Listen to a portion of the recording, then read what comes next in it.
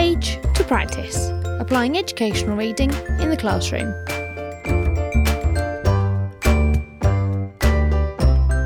Join in the conversation using #PagePracticePodcast. From Page to Practice is a podcast focusing on the application of education research in the classroom.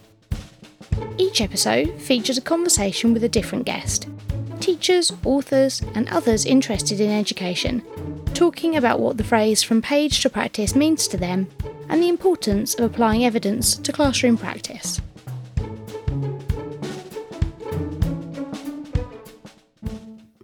Hi and welcome to Series 5, Episode 13. Today I speak to Singh, author of the book Strengthening the Student Toolbox in Action. We speak about the book and how he hopes it can support teachers' practice. I even got to ask him a question from Bradley Bush, who I spoke to a couple of weeks previously. Hi, so today I'm here with Singh, and actually, I'm just going to ask you to introduce yourself, please, Singh. Who are you? Why are you here? Cool, thanks, Bex. I'm Singh. I currently work for Ambition Institute as one of their tutors, working on various programs, including their master's program and the instructional coaching program. Prior to that, I was a lead practitioner of secondary maths, where I'm based in the southeast. And last year was fortunate enough to work with Tom Sherrington and John Catt and released Dunlosky's Strengthening the Student Toolbox in Action. Great. And what does the phrase "from page to practice" mean to you? I think it sums up how I really started thinking about CPD. So prior to that, it was really like you hear some stuff, you try it out, and sort of figure out if it works or not. And it's just a way of trying stuff that's just like better, for want of a better term. Just got some evidence behind it, and being a bit more strategic with what I'm actually trying to do to improve my practice. That's great. You're listening to From Page to Practice. Join the conversation on Twitter using #PagePracticePodcast. So, you've already mentioned, the book and why you're here. So how did you get involved with the In Action series?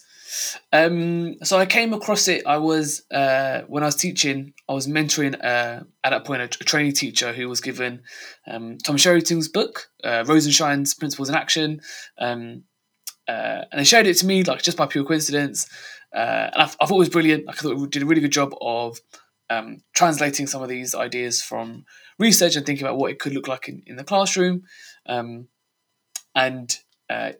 I'd previously done that, just finished my master's course, also from Ambition Institute.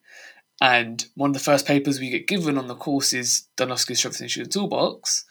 And I just thought it aligned really nicely with the In Action series. So I also then bought the Cognitive Load book from Ollie Lovell and Zoe Markenser's book on generative learning, and it just seemed to fit that series really nicely. So I reached out to John Catt and sort of went from there. Yeah, great. There's all sorts of books in that series, aren't there, that are really kind of accessible for anybody who's listening who's not seen them, which would be surprising at this point, but they're really accessible, aren't they? Can you tell us a little bit about the series and what it's designed to do, just for anybody who doesn't know? Yes, for sure. So I want to say there's probably 9 books, I think, currently. And essentially they all focus on a different paper or book from educational research. And they've tried to find ways to summarise some of the key findings, key takeaways from the research, and sort of put them into like teacher-friendly, like a more everyday language. And then think about what this might look like in classroom. So, to use some of the phrasing from the EEF, like what are the active ingredients that we might need to consider? What are some of the limitations that we might need to consider? What might this benefit? Why might it benefit? And just helping basically, teachers are time and resource poor. So rather than having teachers trawl through loads and loads of education papers, like here's just a series that can do some of the heavy lifting for you. Exactly. So why this paper then? What made you say, yep, strengthening the student toolbox, that's what I want to focus on? It was the first paper, one of the first papers we were ever given in my master's program, and that was really the first time I'd come across like evidence-informed research. I hadn't, like I said, prior to that, like it was sort of trial and error, like sharing best practice, like hearing it from colleagues and friends. And this was the first time I came across like the world. I didn't know this was a thing. Like I didn't know it was a thing to research how to teach, or like some of the best bets in teaching. So I applied for this master's program, got on it. This is one of the first papers, and I just think for someone who was in my position, which is haven't really been exposed to research before, haven't done, like my degree was physics, so it wasn't a sort of literature based degree. It didn't involve a lot of like reading in inverted commas. For someone to come into this, it was really accessible. Like it's written, Professor Donofsky does a really good job of writing it, really accessible language, really like easy to understand terms, and covers like absolutely loads of ground. It's only a small paper, I think maybe 6 or 7 pages, but it covers loads of ground in this paper around some of the key ideas that then went on to influence some of my thinking. So particularly the one that stood out for me was when he talked about interleaving, because the example he shared was of maths. Being a maths teacher, I got really excited about it. And so it just struck a chord, I think, for many different reasons. It was accessible, it talked about maths, it covered a lot of ground. I think it just struck a chord. And so I was like, well, if you did that with me, hopefully you might do it with others as well, and try and share some of like the original thinking behind that paper as well. Yeah, I totally agree. If I was to be doing my CPD library around myself, the question of what first got you into evidence-informed practice, this paper was one of the first as well. So I'm totally with you on that. So for those people who maybe haven't read the paper, haven't seen it, haven't had any interaction with it before, can we just have kind of a few highlights for you? Sure. What's it about? So the actual toolbox paper is a summary of a wider paper that Professor Donofsky, along with a few colleagues, did. And they essentially said, right, we're going to take 10 strategies that students are like, and there were 2 sort of criteria, like what do students often do when it comes to studying? Like what strategies students pick? And what is your existing evidence around, what strategies have existing evidence around are shown to be effective? So those are 2 criteria, and they came up with 10 strategies from that sort of sift.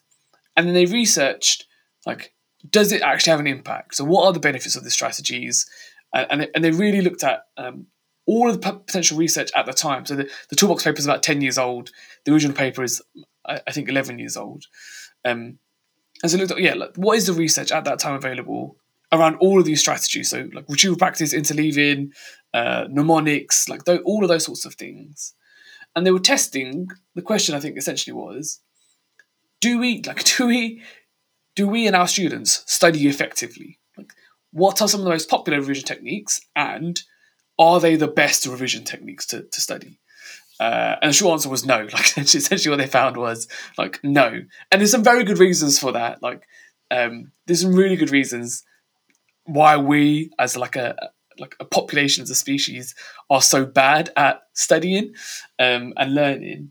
But that's essentially sort of where that research came from. So there was this wider project, much more academic paper, probably a little bit more difficult to access. The language isn't as sort of everyday friendly, and the toolbox was like a condensing of that research, sharing the highlights. So what does your book do then, therefore, to help teachers put that into their practice? What kinds of things are you hoping teachers are getting out of it? Yeah, like I think there was a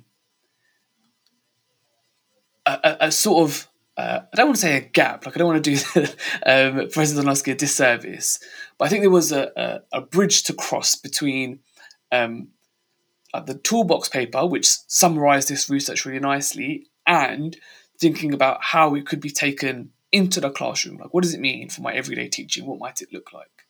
So some of the suggestions that are given in that paper like are really helpful. But to give it some context, like I read that bit about interleaving and based my approach pretty much from that paper. Like I pretty much took that paper and then tried to do it in the classroom, and it just like was an absolute car crash, went horribly wrong. And so I was like, well, how can I help colleagues to avoid making the same mistakes that I made and share some of the lessons that I learned. One of the biggest ones being like, there is no such thing as a perfect solution, right? Like every one of these strategies has a benefit and a limitation. And actually, when I went back to the paper when I was writing the book, I think that became clearer. Like I think I just got caught up in the techniques the first time around, and I missed some of the nuances that Professor Dolansky was trying to communicate. So I think, the book was designed to communicate some of those nuances, delve a bit deeper into them, think hard about like that word, like active ingredients, like what are the key features that I really want to embed if I'm trying to get this practice, and like what are some of the things, or what are some of the signs that might tell me things aren't going as planned? Like what would I want to be, if I was doing this again, what are the things that I would be looking out for? So obviously that colleagues, when they're doing it, they can look out for similar things as well. So I'm going to throw a bit of a curveball here, and I'm going to apologise. And the other week when I was speaking to Bradley Bush, and I was talking to him about who I was speaking to in future, and I told him I was speaking to you, and he said, "Do me a favour, ask him this question." And I went, Okay. "Oh, this is a new twist. I've not done this before." He said, and this will make more sense to you than it did when he first said it to me. He said, "Ask him to talk through the virtuous and vicious cycles and how we get students from vicious to virtuous." Good question. So shout out to Bradley Bush, by the way. Appreciate it. He's been a great supporter, and really generously shared his platform with me as well. So yeah, thank you to Bradley Bush. So he came along to the first ever Research Ed talk I did. So based on some of the findings from the book, I spoke at Research Ed National Conference last September. So one of the findings, and it comes back to what we touched on earlier, like why are people so bad at learning? And the first thing is, like, when we say learning, we mean like the long-term version of it, like how I've only learned something if I can do it consistently over a sustained length of time. And the answer is like partly because there's like two cycles at work. So you have like the vicious cycle, which makes us feel like we're learning, but we're actually not. And students, and I include myself in this, will do it all the time. So it comes to revision season, like April, May, June time before the exams. Students will get the textbook, highlight loads of it, and then close that page and try and think of everything they've highlighted, and they'll be able to magically recall everything. And so they'll feel like they're learning, right? Because they've just seen it, they've then put it away and still been able to be really successful. And so they'll keep doing this technique because they feel like it's working for them. And so they get pulled towards this less effective technique. Because the issue is, even though they feel like they're learning, they're not actually thinking particularly hard about it. It's really plausible, and I'm sure both of us and people listening have been in situations where we've read a page, we've highlighted stuff, and then been staring out the window whilst we're doing it. We're sort of daydreaming it. We've been pretty passive in it. You get to the end of the page and you're like, well, I can't actually remember. I've said the words in my head, but I can't actually remember what those words meant and what I've actually read. And so we haven't effortfully processed the stuff that we're doing. So there's pull towards these less effective techniques, and then there's a push, the virtuous cycle, which is something like retrieval practice. So you'll do something, or you'll try and you learn something last week. Let's say you learn 10 vocabulary words in French, really obscure example, but it's fairly accessible. So 10 words in French, some vocabulary. You try and remember them. You probably won't remember all 10. You'll get some of them wrong. It will feel really hard as well. You'll feel yourself struggling. And so you'll feel like you're not actually learning. For all of those reasons, it's harder, you're getting stuff wrong, you can't recall everything. And so you stop doing that technique because all the signals are telling you it's not helpful. And all the signals for the other techniques, like highlighting, rereading, are telling you that it definitely is helpful. And so there's those are the two virtuous and vicious cycles. You're getting pulled towards less effective techniques because the feedback you get is these are really effective, you're learning loads, it's easy, you're successful. And you get pushed away from more effective ones because the feedback you get is it's harder, you're getting stuff wrong, you can't remember everything, and so you're not learning. I can totally see now why he asked me to ask you that. Because when he asked me, I thought, this is a bit random that he's asking me to ask him this. But I totally see it now, because that's a really good way of putting it. So, I'm not teaching at the moment, but when I spent a lot of time, a lot of what I was doing in the last kind of year that I was in my role was talking to students about how to revise and how to study and how to learn better, and trying to use a lot of what comes out of this paper to talk to them about how to do it better, and why what they were currently doing wasn't effective, and what I was trying to sell to them, I promise you, is. And actually your explanation there with the cycles and the telling them, that they're getting all these signals telling them one thing, actually is a lovely way to be able to explain it. So if that's the type of thing that people can take away and say to students, look, this is why, that's a great explanation. And like, I think there's a couple of things with that. Like, firstly, when often we'll just tell students, make sure you revise, go home tonight and revise. And when we say revise, like you say, the stuff that they're probably going to do isn't really going to be effective, 9 times out of 10. But even if we tell them explicitly, do this, do some practice testing, don't do rereading, that's really hard to overcome all of the signals that they're constantly getting from when they're getting stuff wrong, to just focus on my teacher said this, and I'm going to put aside all of my feelings, all of my stuff that I've been doing that's worked for me for the last 10, 11 years. Even though I trust my teacher, that's a really hard thing to do as a human. And so there's just a lot of difficulty, and there may be situations in which actually you probably are better off. If you can't recall anything, well, you're not going to benefit from retrieval practice because you can't retrieve anything. So you probably are better off rereading. So getting students to figure out when they should be retrieving and when they should be rereading, as well as focusing on one or the other, it is it's a really difficult challenge. It's a really difficult challenge for adults, let alone teenagers or younger that we're working with. Oh, absolutely. I've put myself in students' shoes recently because I've been studying for a diploma in digital learning design. And as I'm finishing it now, I've got the exam coming up in a few weeks' time. Right. And I have done the typical thing. I haven't started early enough with what I need to do.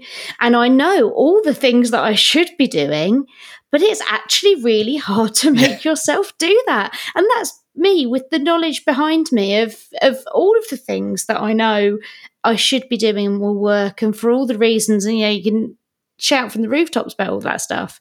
But even then, I'm struggling to make myself do what I know is going to work because it feels uncomfortable. So what do you think we can do for our students to support them in kind of pushing through that discomfort almost to keep going with it? I think it's a really good question. I think there are potentially a few things worth full transparency at this point. I haven't tried any things myself. These things that I've come into since leaving the class. So I also left the classroom last year. Yeah. So I haven't had a chance to try these things myself. And I'm not necessarily basing it on specific evidence around this. It's general evidence that I'm sort of trying to synthesize and share. So that caveat aside, I think the first thing is doing it in the classroom. So we can control what we can control, right? We don't know what students are going to do when they leave the classroom. Sometimes students might not have the support, resources, facilities to engage in some of the things we're asking them to engage in.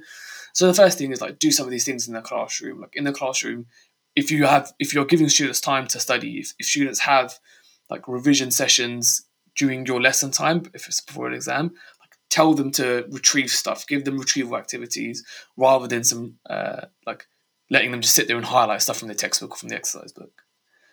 The second thing is the sort of culture you want to create and embed. And this is a really long-term thing, right? Culture doesn't happen overnight, but getting students comfortable with getting things wrong.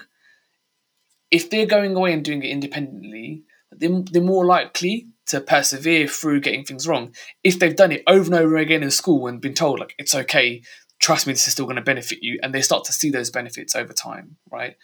So if you've built that culture of error, like it's okay to get things wrong, it means we're going to get better in the future. Students are more likely to like embed that and let it become a part of themselves. So when they leave our classrooms, yeah, they're more likely to persevere through some of those obstacles. So there's a couple of things. The first thing is like practicing what we preach, to put simply. The second thing is like a long-term approach, like one-off study skill sessions. Like, not to say that they're not helpful, but in and of themselves, they're unlikely to be enough, just because that's not how like behaviour change works in humans. Yeah, that's why I really like Helen Howe's book, The Revision Revolution, because she talks about how to embed it from, day one in year 7 and working it through. And I spoke to Steph Lancake a little while ago, and her episodes, well, not when I'm speaking now, but the episode's coming out shortly anyway. And she's done a lot of work with that on now rolling out across the school. How can we be getting this in from day one? So revision doesn't then become just a thing that happens in year 11. It's part of, that study skills as they go along. Yeah. And like one of the things that, like one of the opening lines in Professor Donofsky's paper, the toolbox paper, is we spend loads of time teaching kids what they need to learn and not necessarily how to learn. And so, yeah, that was another like big takeaway from me from the paper as well. So, what was I going to ask you? So, why do you think that books like the In Action series in particular are important? How can teachers go about engaging with these things? What do you hope they can get from them? I think they're just so. There's lots of like academic papers, and I think there's and recently I think there's been a bit more of a like, I don't know if grassroots is the right word, but like a movement from like teachers, like actual classroom teachers, who have started like getting involved in the writing of books. And so I think that's like they're doing some of that work and bridging that gap from like academic research, which like has value, but like obviously has limitations, right? Like it hasn't, one of them being it hasn't been done in my classroom, or like necessarily potentially even in like a school in this country. And so like the fact that we've got teachers who are coming in and getting involved in these sorts of books, be it the In Action series or otherwise, is a really helpful way of bridging that gap of saying, well, like I know that's academic research, and yeah, brilliant, like, it works for them in their like laboratory conditions, in their experimental conditions, but I don't know what it means for me in like my classroom.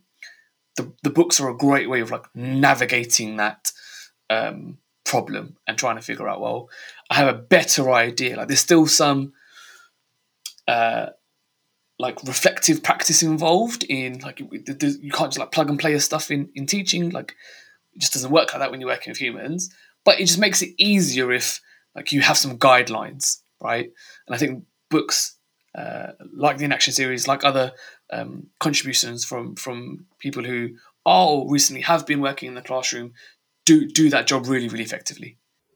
So other than books, which obviously is quite clearly the main focus of what I talk about with the from page to practice bit, but other than books, do you think there are many other ways that teachers can engage with this notion of evidence-informed practice, either that you've experienced when teaching yourself or in your current role? What sorts of things would you advise people to do if picking up a book isn't necessarily their cup of tea?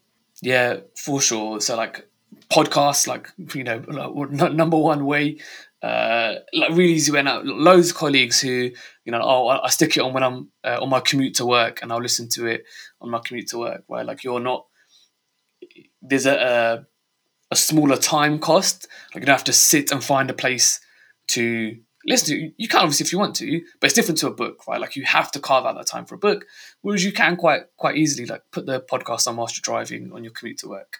So and I think podcasts like this one, like some of the other ones out there, again do a really good job of bridging that gap of making some of this research like really, really accessible to teachers and get them thinking about the right sorts of things. So podcast is definitely one of them. Then you've got things like research ed. So like I'm constantly blown away by the number of people who engage with it, the sort of level of thinking that people, both presenters and sort of guests who come to just visit the ResearchEd talks, like come with, and sort of the critical thinking that's going on at those sorts of events. There's obviously others out there, other educational conferences, but I think ResearchEd is one of the best at A, like evidence-informed practice, and B, giving a platform to people who perhaps aren't involved in educational research or CPD, who are like doing some of the work like on the ground, who are in schools, who are teachers, teaching and learning leads, things like that. So those I think would be the two most accessible ways outside of books, like podcasts for sure, and then events like ResearchEd.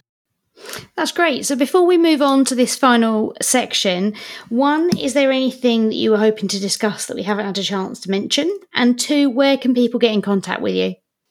No, like really enjoyed this conversation so far. Thank you for that.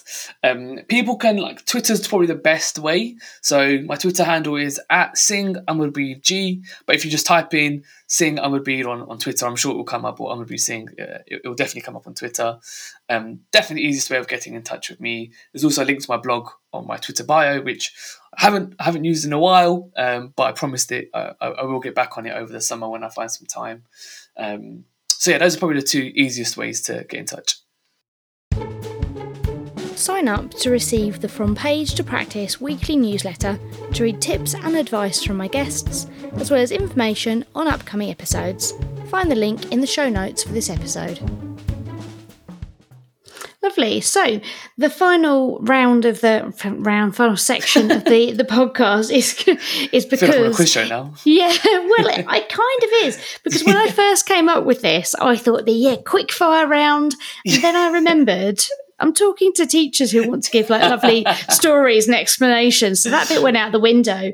But the CPD library round is your chance to give me a book, podcast, person, article, whatever that you feel relates to this particular category. So first one I feel we've kind of already discussed, but I'm going to go there anyway. First got you into evidence-informed practice. Donofsky's Strengthening the Student Toolbox. I knew that was right? As soon as I started to say that, I thought we've covered this. So resonated with you the most? Resonated with me the most. I feel like is it unfair if I just say the same paper for all of these questions? Like, no, I won't. I'll switch it up. Hey, you can say quite a lot of them, I imagine. I reckon some of the papers around cognitive load theory. So, I think reading some of those papers. So there's some from it's CESE. I think it's a Centre of Educational Excellence for Secondary Education, something like that. Organisation from Australia, and they published some great papers on cognitive load theory, and it just helped make sense of things I was seeing in the classroom. Like I recognised these things, and suddenly I had language to figure out what and why it was happening. That's great. I think that is a great example of when something's really, really helped. When you have that light bulb moment of, oh, that's what that is that I'm seeing. I think, that's a great example. Yeah.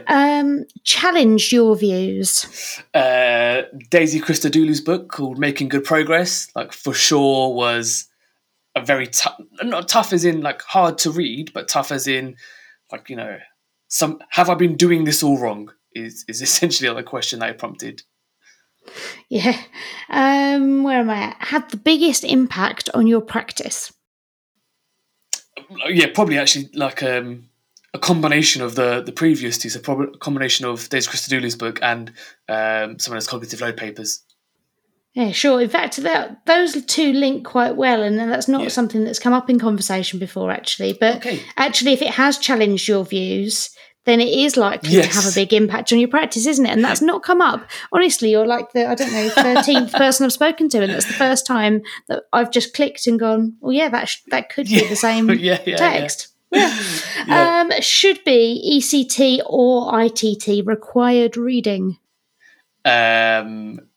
the cognitive load theory paper. Right. This is perhaps going to be quicker than anticipated, I'll be honest. Yeah, we're nearly there. We've only got 4 left. And this one might be a repeat too. Who knows? Inspired you? Do you know what? I'm going to shout out a person for this one. Nice. Or a group of people. So I'm going to shout out the Masters team from Ambition when I started. So Peps McRae, Emma Lark, Nick Rose, Steve Farndon, Carl Bailey, John Hutchinson. They were like the original tutors on the Masters program, and obviously like shout out to the support team as well. They were the ones who got me involved in like evidence-informed practice, help contribute so much to the thinking and where my thinking is at right now. So yeah, shout out to that group of people for sure. Great. Your most recent read? My most recent read is a book called Think Again, which I just happened to find on holiday last summer. But it links really nicely to some of the work I'm doing for Ambition at the moment around coaching and getting people, or working with teachers to inform and change their practice. And what is next on the to be read pile? Still got to finish that one first. Yeah. And then the final one, and this can be taken a number of ways. It doesn't exist but should. So it could be something that you think, I really want to know more about this area and I can't find it in one book. Or I think early career teachers would find this particular thing really useful and I just don't think it's out there. So yeah, it doesn't exist but you think it should. Like I was racking my brains when you sent the email through and had that. I was racking my brains trying to think of one, and it's really tough because every time I thought, what about this? And there would be a book. So like, I think 2 of them that do a really good job of this is the 2 books from Paul Kirsch and Carl Hendrick, like How Learning Happens and How Teaching Happens. Like they cover so much ground. Like there's so much in there that you're like, oh well, I don't really know where else to go. Like they sort of answer all those questions. So yeah, like if you'd asked me 2 years ago, it probably would have been those 2 books. Yeah. So let's just pretend we're in 2021. Absolutely fine. I think it's really interesting to see where different people take this round, and the amount of if you sat and made notes on the things that everybody's said, you'd have a reading list a mile long and a list of names of people to look up. But I think that's a great resource for people to have. So thank you so much for spending this time with me today. Really appreciate it. Thank you for having me. Yeah, no problem. And well, thanks. Bye. Cheers, Bex. Take care. Bye. Are you interested in evidence-informed practice? Do you have a favourite edu book? Have an idea of what great CPD is and should be? Or to just generally have a chat about education? Please sign up to join me for a conversation. I rely on volunteers from all contexts and levels of experience. Visit learninglinguist.co.uk/page practice podcast for the sign-up form.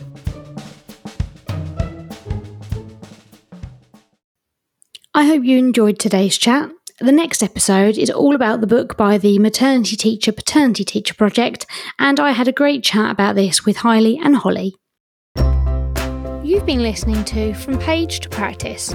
Don't forget to join in the conversation using #PagePracticePodcast. Thanks go to Kevin MacLeod of Incompetech.com for use of the tracks Cheery Monday and Fuzzball Parade, which are licensed under Creative Commons.